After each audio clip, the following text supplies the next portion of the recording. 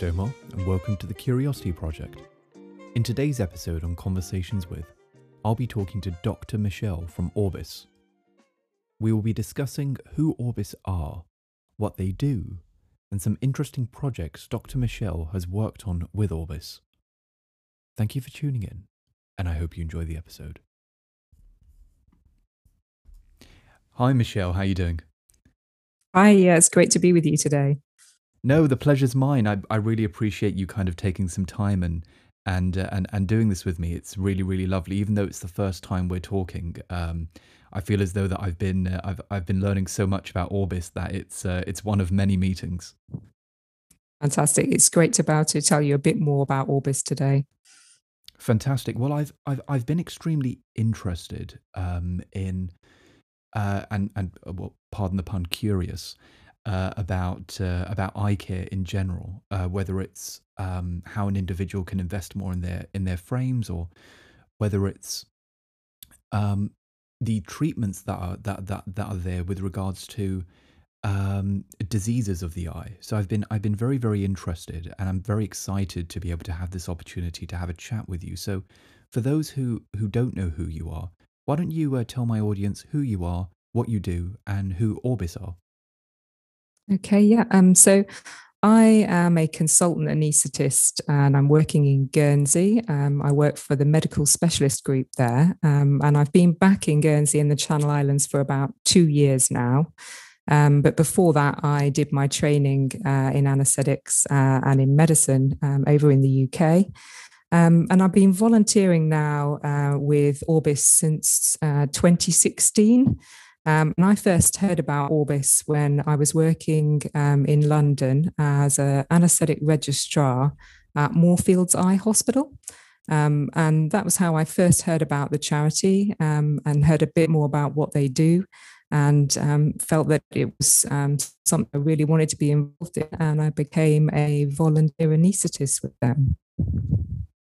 Extraordinary. And can I kind of ask, maybe rewinding the clock a little bit, what got you interested in eye care in general? Why did you decide to pursue that as a career?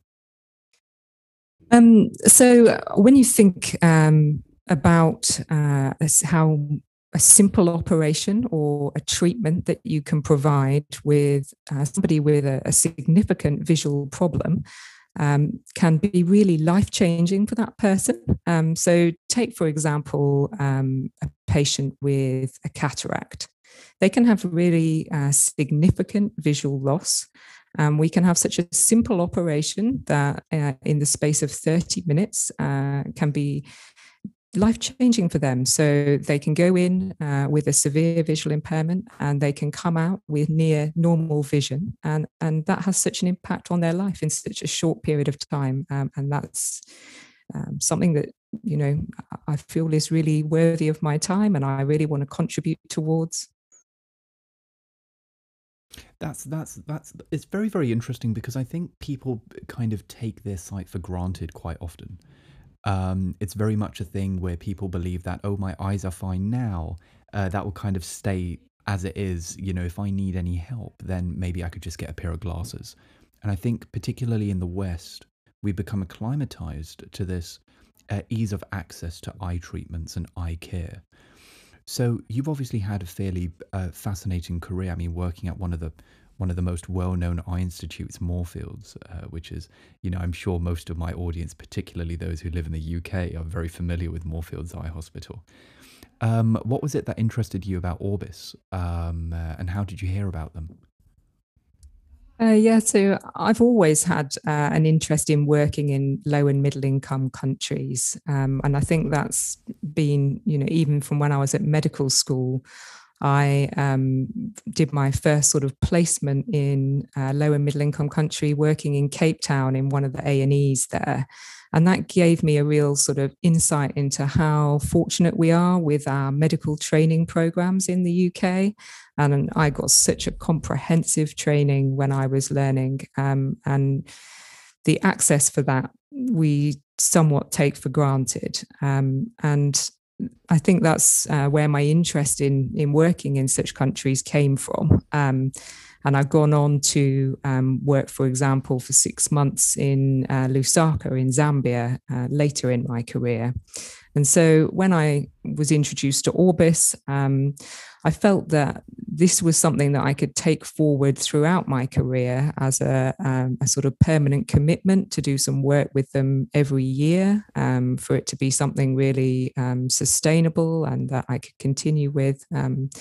And that was really how I came to work with them. Extraordinary. And I remember the moment when I found out about how much of a problem uh, avoidable or treatable eye diseases are. Um, when you hear that, particularly in the West, when you hear that somebody is suffering from cataracts, it kind of reminds me of almost, someone's got like a tooth cavity or something like that. It's it's not something that's really too much of a concern. I remember a bit of a personal story. My grandmother had very early set. She caught her cataracts fairly early, and it was a fairly simple procedure that she got a few weeks later, and she was absolutely fine. She took a bit of recovery for a few weeks, and that was really about it. We didn't really think too much else about that. But then when I kind of started learning about exactly how many people in the world are suffering from diseases like this, um, and when I found out about how many of those cases could be treated, I thought that was absolutely extraordinary. What was that like for you when you found out about? Is this information that's widely known in the ophthalmology community, or is this something that people are still learning about? I think we do obviously have an awareness of it. I mean, there's 1.1 billion people living globally with vision loss, and 90% of this is avoidable. And if you think about the top 90. causes of 90%, yeah, My and God. primarily that's lack of access to basic eye care. The top cause of visual loss are refractive error, so a need for glasses, and the second cause is cataract. So, as you said again, easily treatable. My goodness, my goodness. I think when you think about 1.1 billion, because I mean, maybe you could help me out here. I remember reading a report that I think was written in 2017. I can't tell you exactly what the report was, and they mentioned a figure closer to around 250 million. Um, so would it be the wrong assumption to say that the problem is getting worse, or is it just because the population is growing so fast that it's a bit difficult to keep up with? Why has this figure kind of blown up so much? Yeah, so I mean, the problem is definitely worsening. I think in 2017, experts were expecting visual impairment to triple by 2050, and it's really one of the issues is that the number of patients that need eye care is just outpacing the number of trained eye care professionals to treat these patients. So we really need more training and mentoring of these teams in low and middle income countries to about to deliver this care. My goodness. And you said that you had some experience in Zambia. So when we're talking about let's call it uh, the eye specialist to patient ratio. Um, I think something in the UK is something like for every 100 people, there's one eye expert or something like that, or an optometrist or something like that. What's the situation like in Zambia? What was that like when you kind of I'm guessing that you went via the Flying Eye Hospital, which we can talk about in a bit. But what was it like when you touched ground in Zambia? Yeah, so I mean, I can't tell you exact figures for ophthalmologists to patients. I can tell you when I went to work in Zambia for a country of 15 million people at that time, back in 2017, they only had 30 trained anesthetic doctors. So that, Oh my that will goodness. give you an indication. So it's really challenging. They've got large numbers of patients, often with quite advanced disease, and really, it's difficult to provide the care for those patients. Goodness gracious! And why is it? Is it purely access to resources? Why some of these countries like Zambia have such a? I mean, I found no other reaction to just burst out in laughter when you said for 15 million people there's 30 ophthalmologists. It's almost incomprehensible in my mind. I mean, in the UK, we're so acclimatized now to going to any high street and being able to find a free eye test, or having your eye care covered under the NHS or whatever it might be. But to have such a extraordinary ratio, where I'm guessing people are having to travel for miles and miles, particularly, that's almost impossible if you're suffering from an advanced illness. Um, is it because of priority problems in these countries, or is it access to resources, or is it geopolitical problems? What is typically the issue that Orbis see when they decide to get involved in a particular country?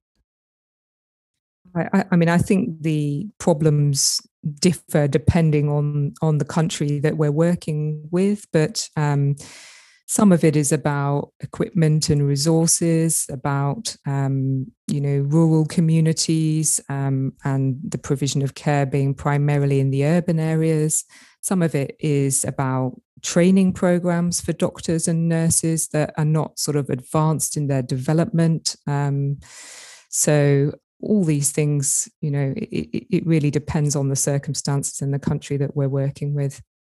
And what was the situation specific to Zambia? I think in Zambia, a lot of the care is provided in the cities. So I Mm. was working in Lusaka, and there's a lot of outreach to rural communities, but they don't necessarily have the same awareness in the rural communities of what care is available to them. And as you say, it's long distances to travel. Some is simply due to issues with equipment, and as I say, lack of numbers of trained eye care professionals. So all of these I things see. really. I see. And so when Orbis see a situation like that, what is their port of call? How do they then decide? You know what, we need to intervene. We need to start helping. We need to start providing training and stuff like that. What's the normal logistics of how Orbis would operate? And you can talk specifically about Zambia, how that kind of worked, and what you guys did over there. Yeah, so normally Orbis works in several different ways to provide training and mentoring to our eye care team. So they form local partnerships with local hospitals in the area. So these are long-term partnerships that will continue over a period of time. They do projects with their Flying Eye Hospital. And then they also have a telemedicine platform that they work with called Cybersight as well. Okay. So What thinking, do do you you want mean to by hear? telemedicine platform? What does that mean? Yeah, so it's a website over which we can provide a variety of different training options for people remotely. Hmm. So we can provide training for nurses, anaesthetists, ophthalmologists, and biomedical technicians in a remote fashion. So this can be via live webinars, lectures, sets of e-learning modules, for example. Wow, extraordinary. And has this been something that's fairly recent, or I mean, it sounds like something that may have been encouraged via the pandemic that we've just been suffering from. Would I be correct in assuming that? So Orbis has actually had cybersight really since the very start of the internet, but it's Sure. something that's obviously since the pandemic has become more and more important. So we think about the numbers of trainees that were registered on this website actually doubled between 2019 and 2020. So we can Wow. see that Yeah, people have been really seeking to continue their training and their learning. And the way they've been able to do that is via telemedicine and online learning. So it's become more and more important. Extraordinary. Now, when I did the initial episode with my co-host, I mentioned the Flying Eye Hospital, which is it's a great thing, right? But it's also fabulous when it comes to marketing as well. I mean, just saying it, it immediately engages an individual's mind's eye. I mean, this Flying Eye Hospital, it sounds like something out of an anime or something like that. It sounds very interesting. And my co-host. I don't know if you've heard the episode, but he said something quite funny where the moment I mentioned the Flying Eye Hospital, he said, "Oh, I remember seeing that on Blue Peter 25 years ago." I heard Um, that, yeah. and I thought he was joking, but he was being very, very serious. So it's clearly something that's engaged cross-generational audiences. You know, my co-host is double my age. He's 45 years old.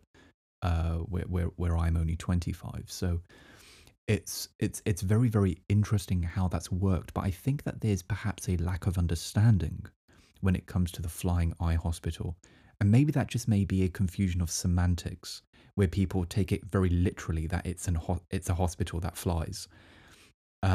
Is that the case? What is the Flying Eye Hospital? Maybe you could take me through that. Of course, yeah. So, as you say, the Flying Eye Hospital is fantastic because it's a teaching tool, but also an envoy and an advocate for Orbis as well. And Orbis are now onto their third generation of Flying Eye Hospital. So, their current plane is an MD-10 model. And really, what it is it's a plane that's been fully converted such that when you go on board, it's like being in a hospital setting. So Interesting. when you walk up the steps to the plane, if you turn left, you're walking into our lecture theatre. We've got a 46-seater lecture theatre at the front of the plane. So we've got aircraft seats there. There's a big screen at the front of the plane there, and we can have trainees sitting in the front of the plane that can be watching surgery that's taking place in the plane in the theatre, and they could be watching it live on the screen, and they can interact with the surgeon. They can ask questions to the surgeon as the surgery is taking place. So it's a fantastic learning tool. Wow.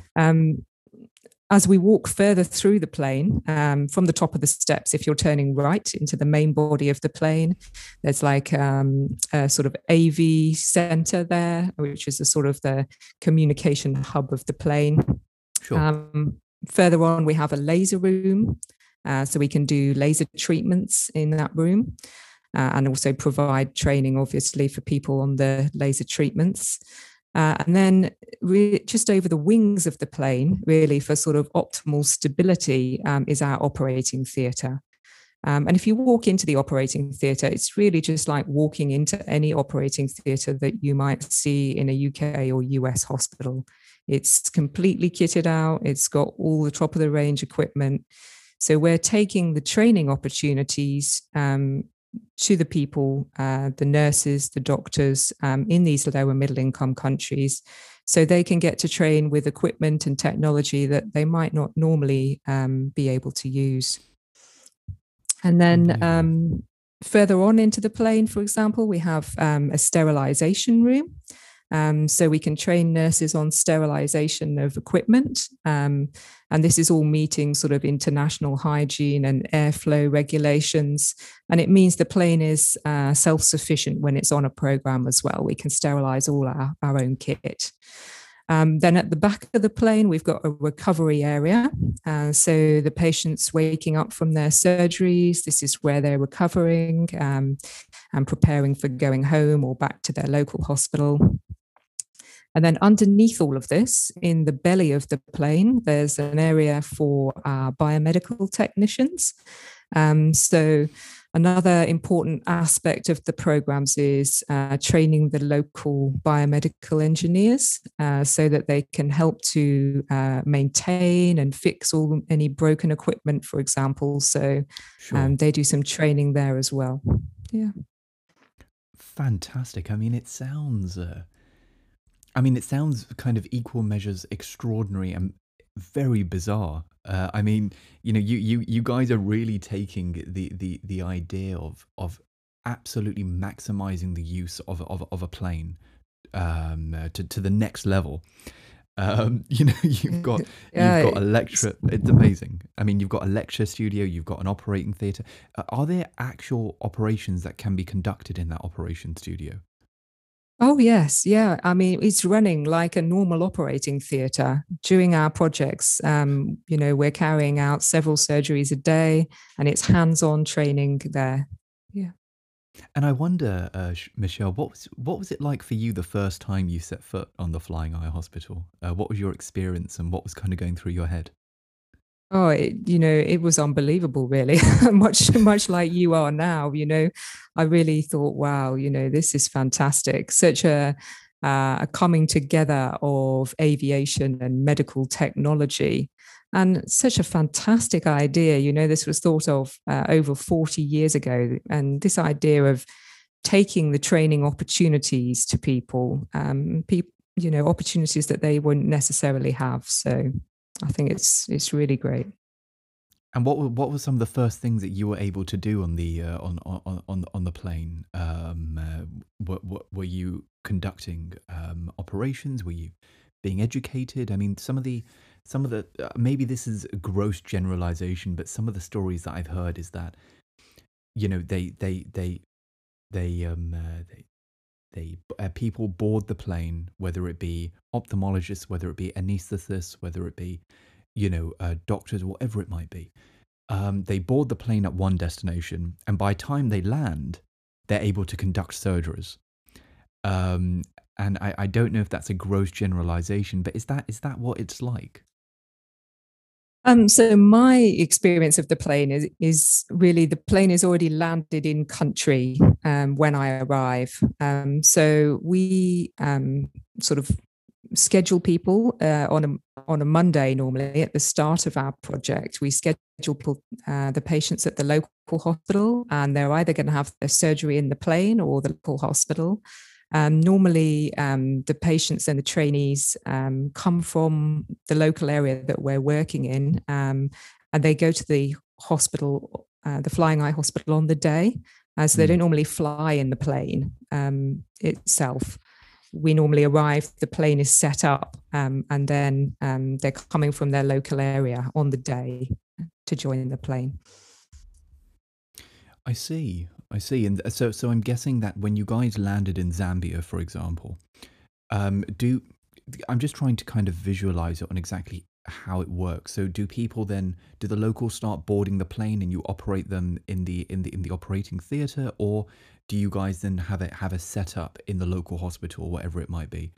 How does that kind of work?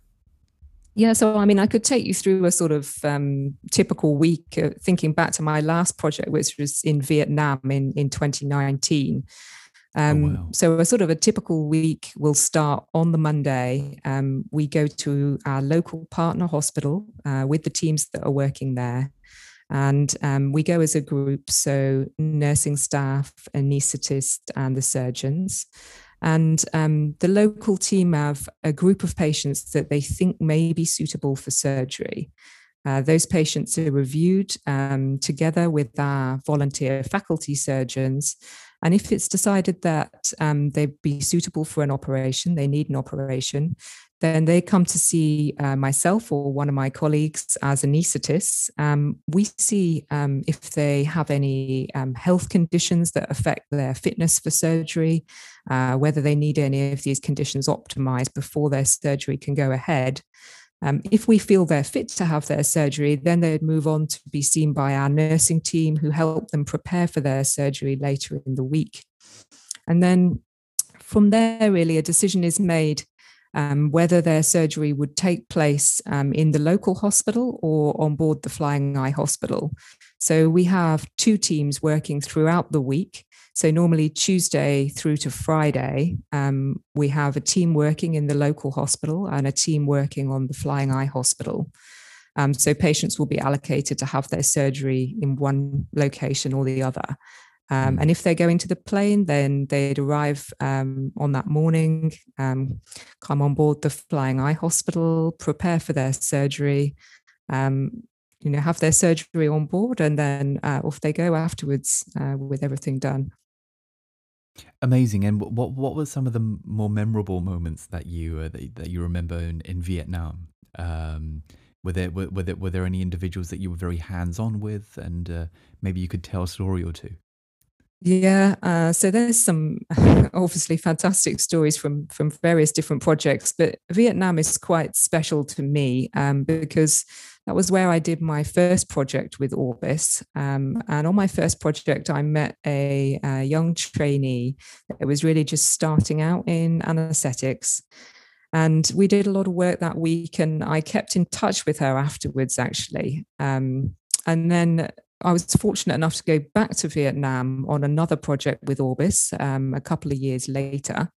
And she was able to join us again. And it was amazing just to see the progress that she'd made over a couple of years. And it really reinforces the value of these long-term partnerships that we have with Orbis, because she was developing into a really competent doctor, really good clinical skills, and communication had improved. And you can just see the value of what we're doing. And she's going to go on, she's going to provide great care for her patients, but she can go on and cascade the training that she's learned to the next generation coming behind her.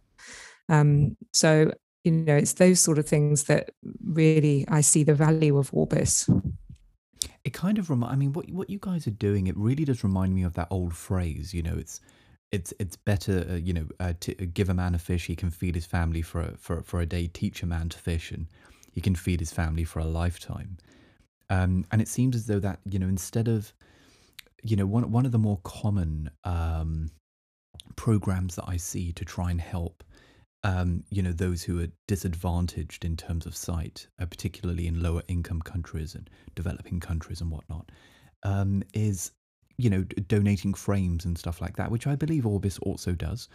But what I've truly found fascinating is trying to that's good, but it's more of a band-aid solution. Is providing frames to those who need it, and that's obviously important, particularly for children. At the end of the day, you can't learn if you can't see, or at least you can't learn very efficiently. It's amazing when you kind of think about what life would be if you're blind, particularly if you're in a very, very low income area, where your work is very, very physical. I think most of these, particularly in areas like Vietnam and in Africa as well, and Zambia, where a lot of the work is very, very physical. And what life would be like, whether or not you can actually provide for your family. And I think that's a very harrowing thought in itself, and really provides a lot of perspective on how valuable your eyesight can be. Whereas we take it for granted over here. I remember when on my journey with regards to understanding eye care, I really did find the procedures. We say things like glaucoma and cataracts with quite a lot of generalization. I mean, I don't think a lot of people really know what cataracts is, or what glaucoma is, or what intraocular pressure is, or whatever it might be. And why would people know that? To be completely honest, I know I didn't. But I found it very, very fascinating when I realized that the procedure for cataracts in the West is, for our standards, is quite inexpensive. I think in America it's about $2,000 to cover a cost of a cataract surgery. And I know we spoke about this before, and you did say to me that you're not a cataracts expert or anything like that, but it's an interesting point of discussion. I think is I think that the surgery for cataracts it involves a laser incision that is done on the eye, and then some kind of ultrasound procedure is then done to kind of pulverize the cataracts and get it out, and then replace it with a lens, with a new lens. I think that's how that's done, and that entire procedure is around $2,000 to cost in America. And then I started reading about these, what they call M6 procedures, which are essentially manual cataracts procedures. Is this something that, to your knowledge, do Orbis teach the local hospitals on how to do? Is these manual cataracts procedures? Yeah, so I mean, as I said, I'm an anaesthetist, so it's definitely not my area of expertise. But the training that Orbis provide is really tailored to the facilities and the Sure. equipment of the country that we're working with.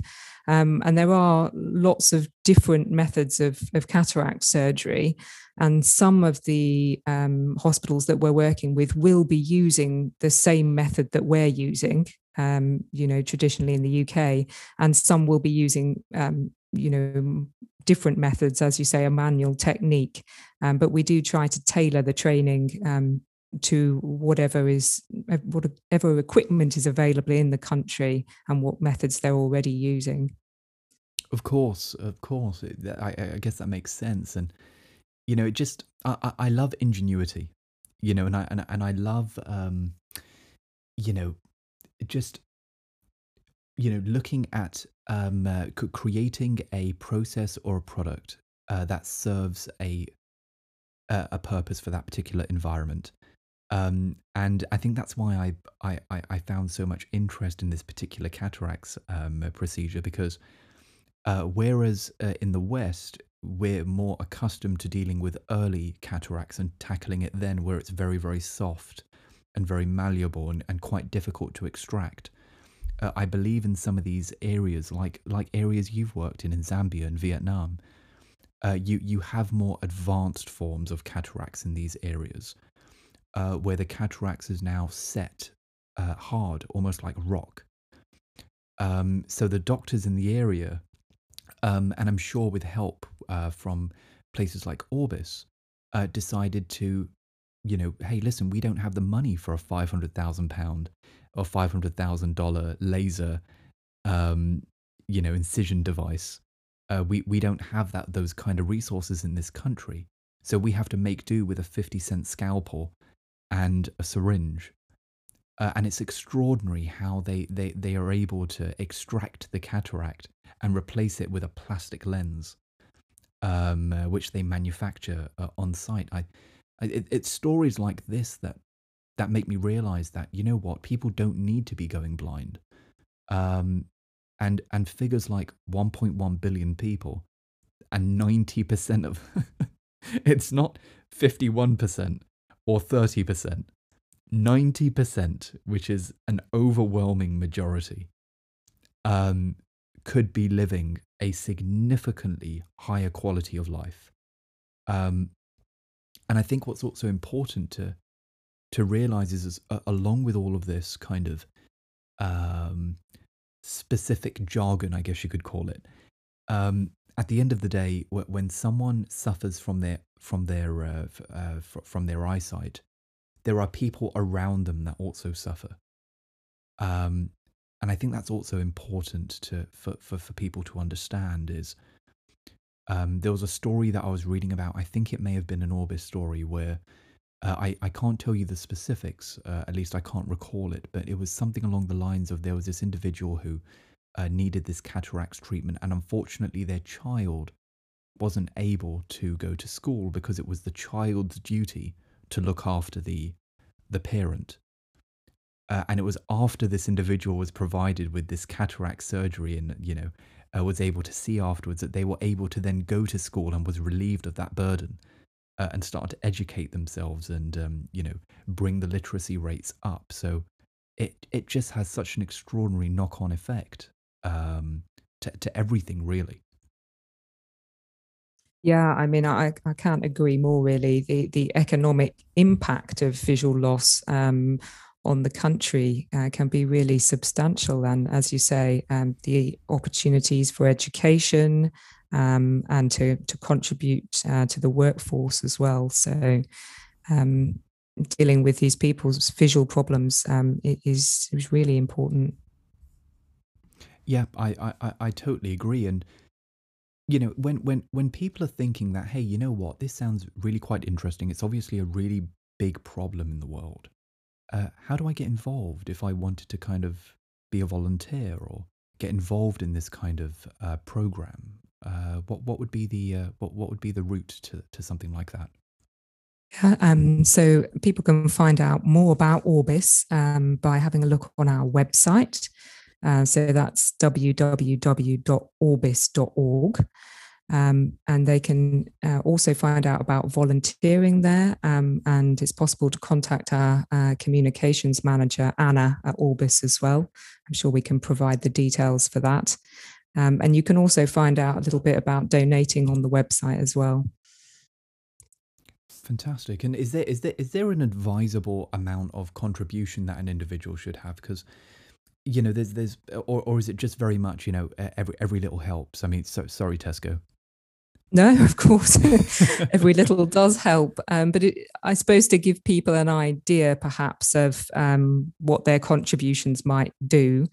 Mm. So, for example, £20 could buy 4 pairs of glasses to help people with refractive loss causing their visual problems, or £100 donation could pay for a cataract surgery for 5 adults.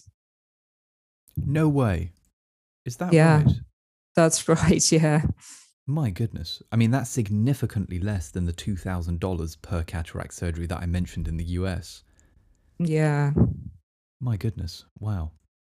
Yeah, that's amazing. I didn't actually know that.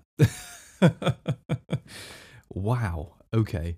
And Michelle, if there was a message that's culminated with all your years of experience and what you're currently doing and your current job and your volunteer work, that you realize that is probably very, very important that you would like to get out there with regards to avoidable blindness and um, with regards to just general education, what would that message be that you'd like to kind of, you know, really hammer through to people?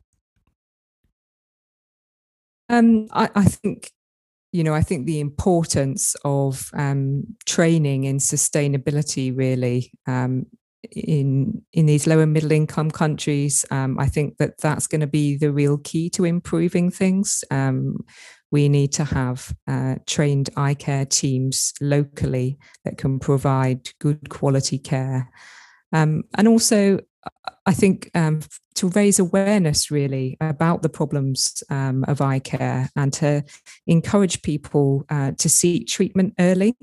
And often, by seeking treatment early, these visual problems can be managed, and permanent visual loss can be avoided. So I think those are really the key things.